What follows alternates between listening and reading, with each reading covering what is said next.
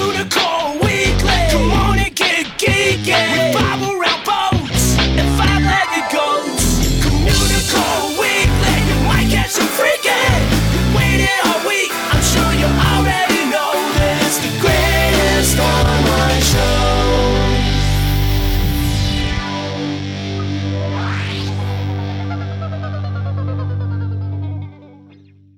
Hello and welcome to Communicore Weekly, the greatest online show. I'm George. And I'm Jeff, and welcome back to Season 2. We just had a very long, week-long hiatus between Season 1 and Season 2, and we're both very well-rested. What did you do, anything, over the hiatus, George? Anything exciting? Nope, nothing. Nothing at all. Really? Nothing exciting happening? Nothing comes to mind whatsoever? Nope, not a thing. Nothing? You really can't think of one thing? Nope. All right. Well, yeah, me either. Anyway, so for those of you out in California, I'll be out at Disneyland in a couple of weeks. January 27th through February 3rd, I'll be out there promoting It's Kind of a Cute Story. Rolly and I are doing a couple signings, so if you're around, go to our Facebook page and let me know, or go to the Rolly Crump Facebook page, facebook.com/RollyCrump, or it's kindofacutestory.com to check out where the signings are, because I would love to see you there. George, you going to go? Wait a minute. Now, Disneyland, that's the West Coast Walt Disney World, right? Yeah, it came after Walt Disney World. Yeah. I'm just kidding, guys. We're going to get a lot of hate mail for that. You know that, right? Email up that one. We're going to get like 1,000 messages from people going, "What do you mean? It'll sound just like... That's not where it came from first. Who brought Chris Hardwick on from The Nerdist? Was that It did sound like a Chris Hardwick It did thing. sound just like him. Wow. Sorry for taking your impression, Chris Hardwick. Why don't we just do the history now? We just blew our Season 2 budget with that. Wow. Sorry, guys. It's time for Disney History.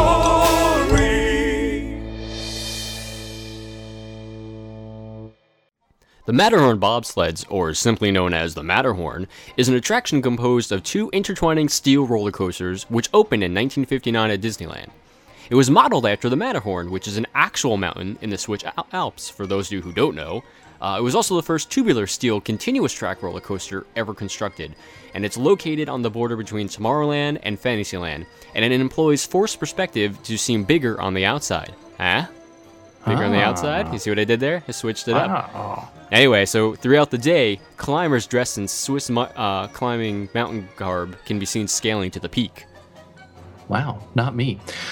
During the construction of the park, dirt from the excavation of Sleeping Beauty's castle's moat was piled in an area between Fantasyland and Tomorrowland.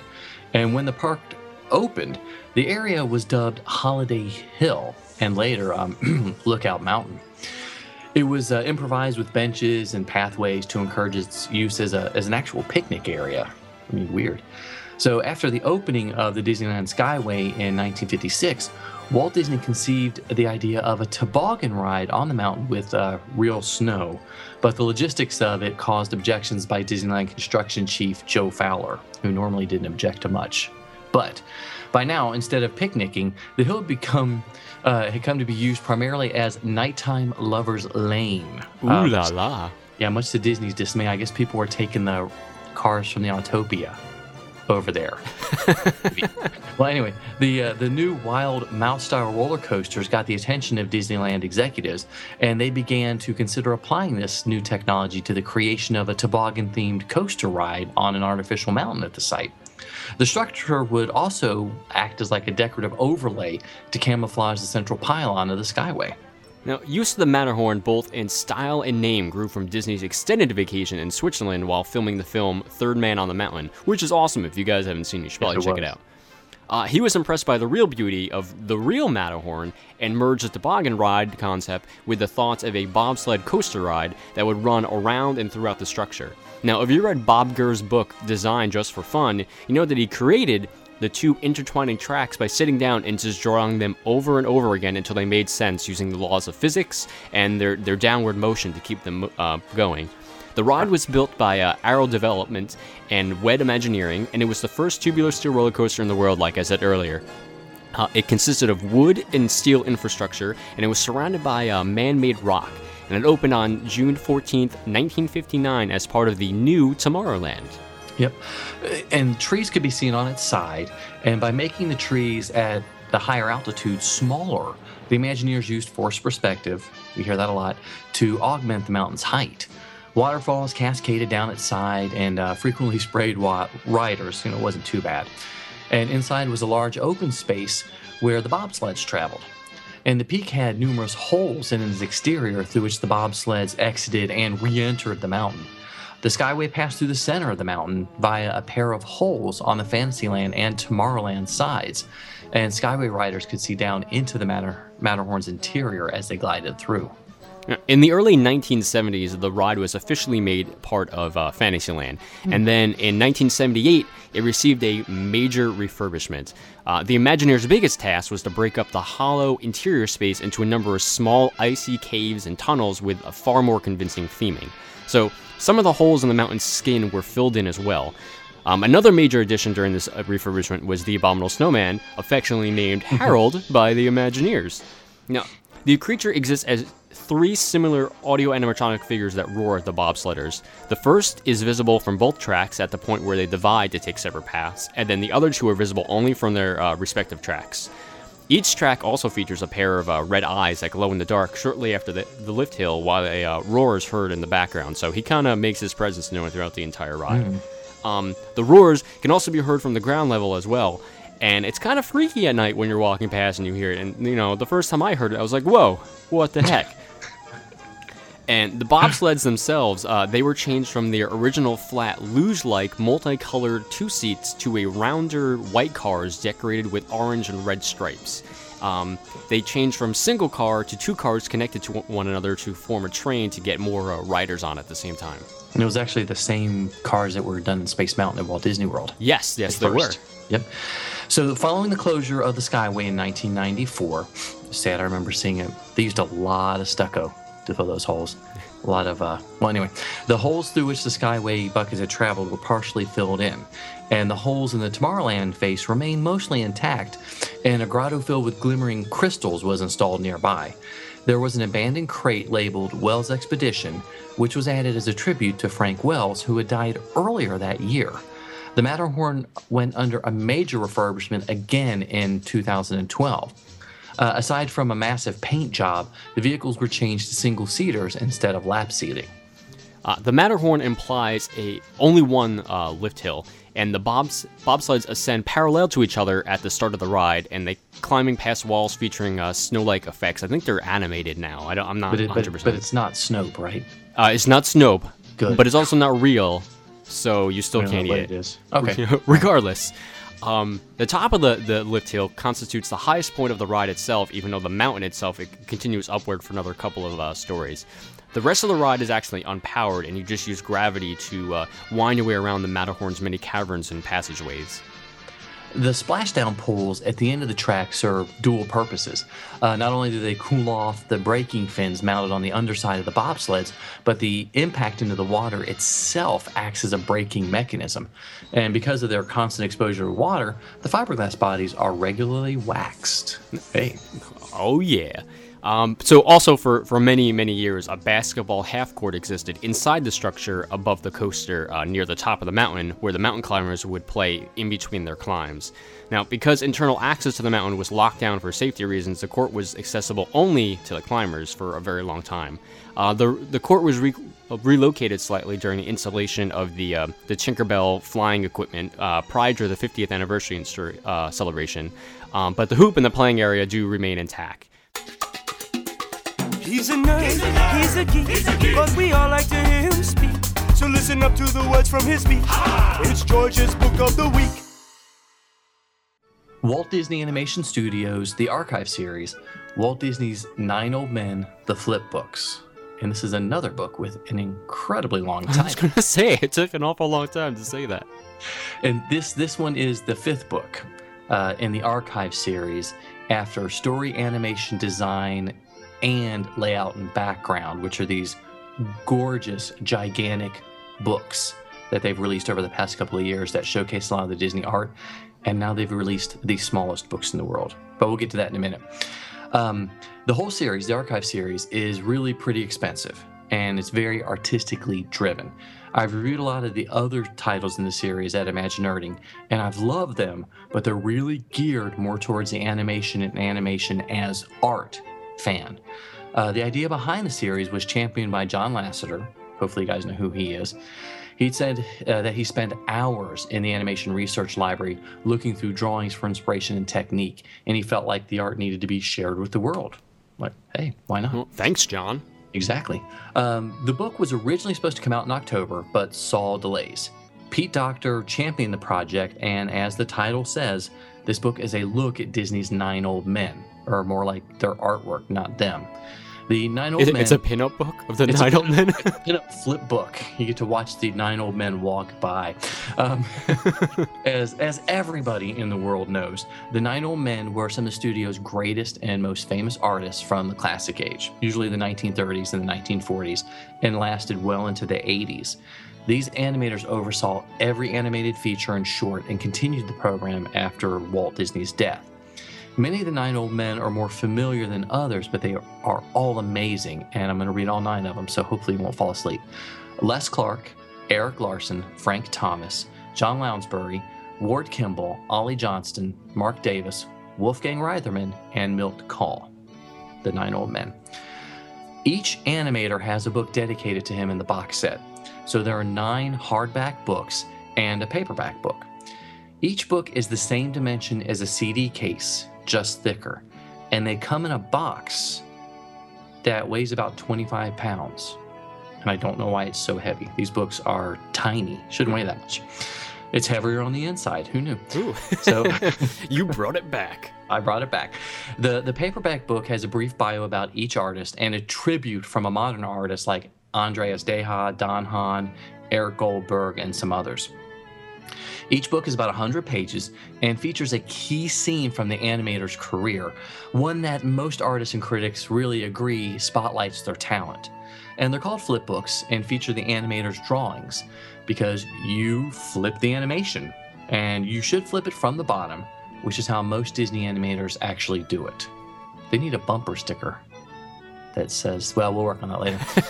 They really, really are gorgeous works of art. And even slowly flipping back and forth between a few pages, it's fascinating to see how the drawings come to life. And that is the real appeal of the set. It is an expensive book set. It retails for $60, and it's really geared towards the animation fan. If you're a student of animation or a fan or even a collector, then this is a very worthwhile purchase. But as we've seen with many other Disney publications, there's a very limited print run, and we'll see this set probably increase dramatically in value. And I really want to do a shout out to Gary Hall from the WW Kingdom cast, because there are so many photos in this set and very few words. I figured it's perfect for him. Totally perfect for him. Totally perfect. But once again, the title is Walt Disney Animation Studios, the Archive Series, Walt Disney's 9 Old Men, the Flipbooks. Impromptu United Kingdom Pavilion Phone Booth Disney Trivia. Impromptu United Kingdom Pavilion Phone Booth Disney Trivia.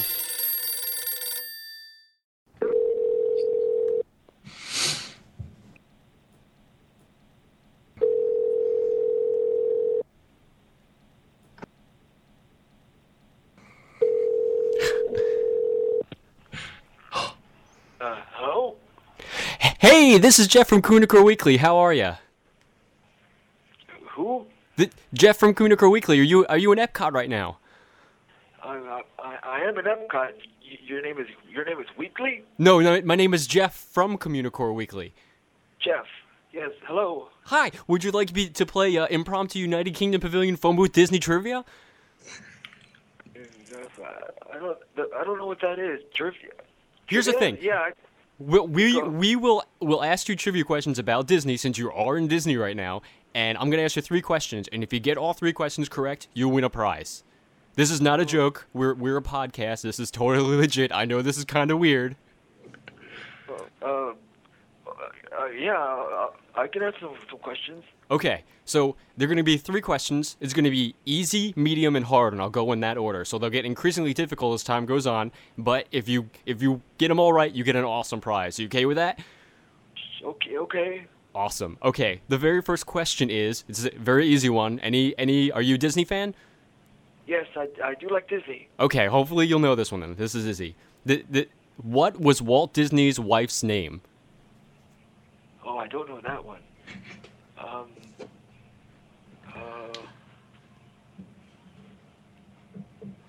Wait a minute.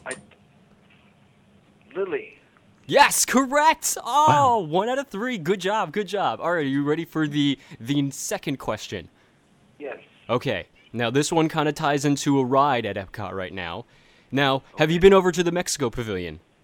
Yes. Now, there's a ride in there called the Grand Fiesta Tour starring 3 Caballeros. Have you been on it?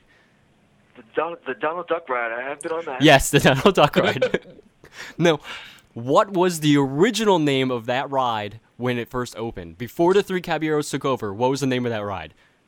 I do know that one. The River of Time. Very good. That's the English translation. I'll give you bonus points if you know the Mexican translation. Oh. Or Spanish translation. Sorry, that was kind of offensive. If you don't know it, that's fine. You totally got it right anyway. Okay. No, sorry. Okay, that's all right. All right, final question. This one's a little hard. Hold on 1 second. Hold on. Sure. Yeah, I'll be right there. I don't know. Podcast? Hold on. I'm sorry. I'm sorry to keep you from your family. No. Okay, last question. This one's a little hard, but you might be able to look around you and actually figure it out. Are you ready? Okay. Okay. How many large torches encircle Epcot's World Showcase Lagoon? Large torches. Oh. Now, They had torches during the fireworks show. Yes, exactly, those. How many of those are around the lagoon? Oh, Pete, I don't know. Hold on, let me look. Hold on. Sure.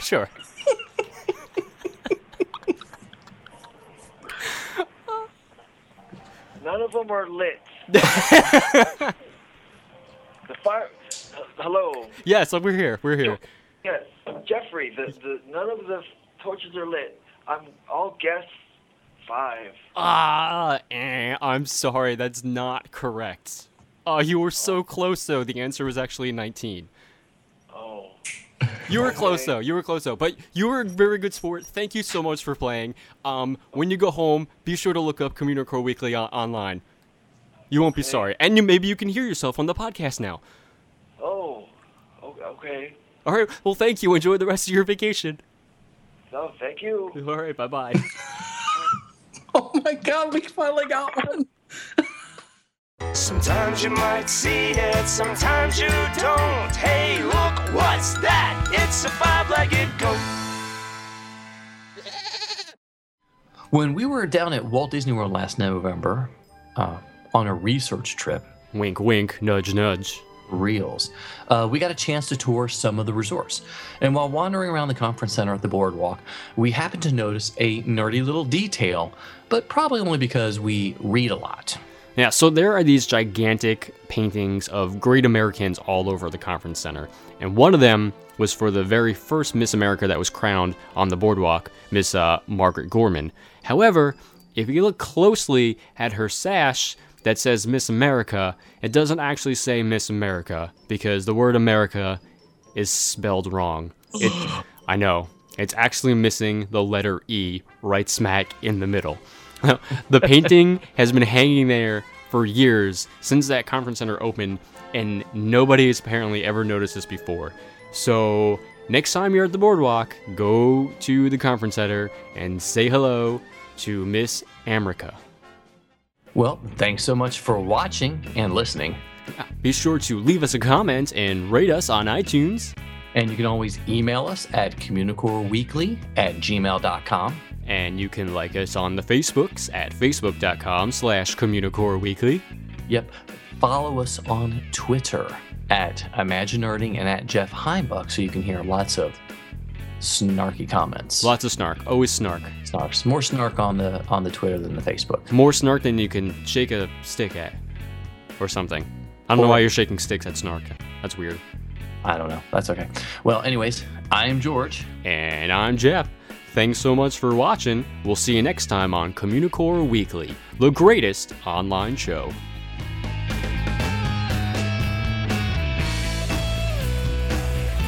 Overkill.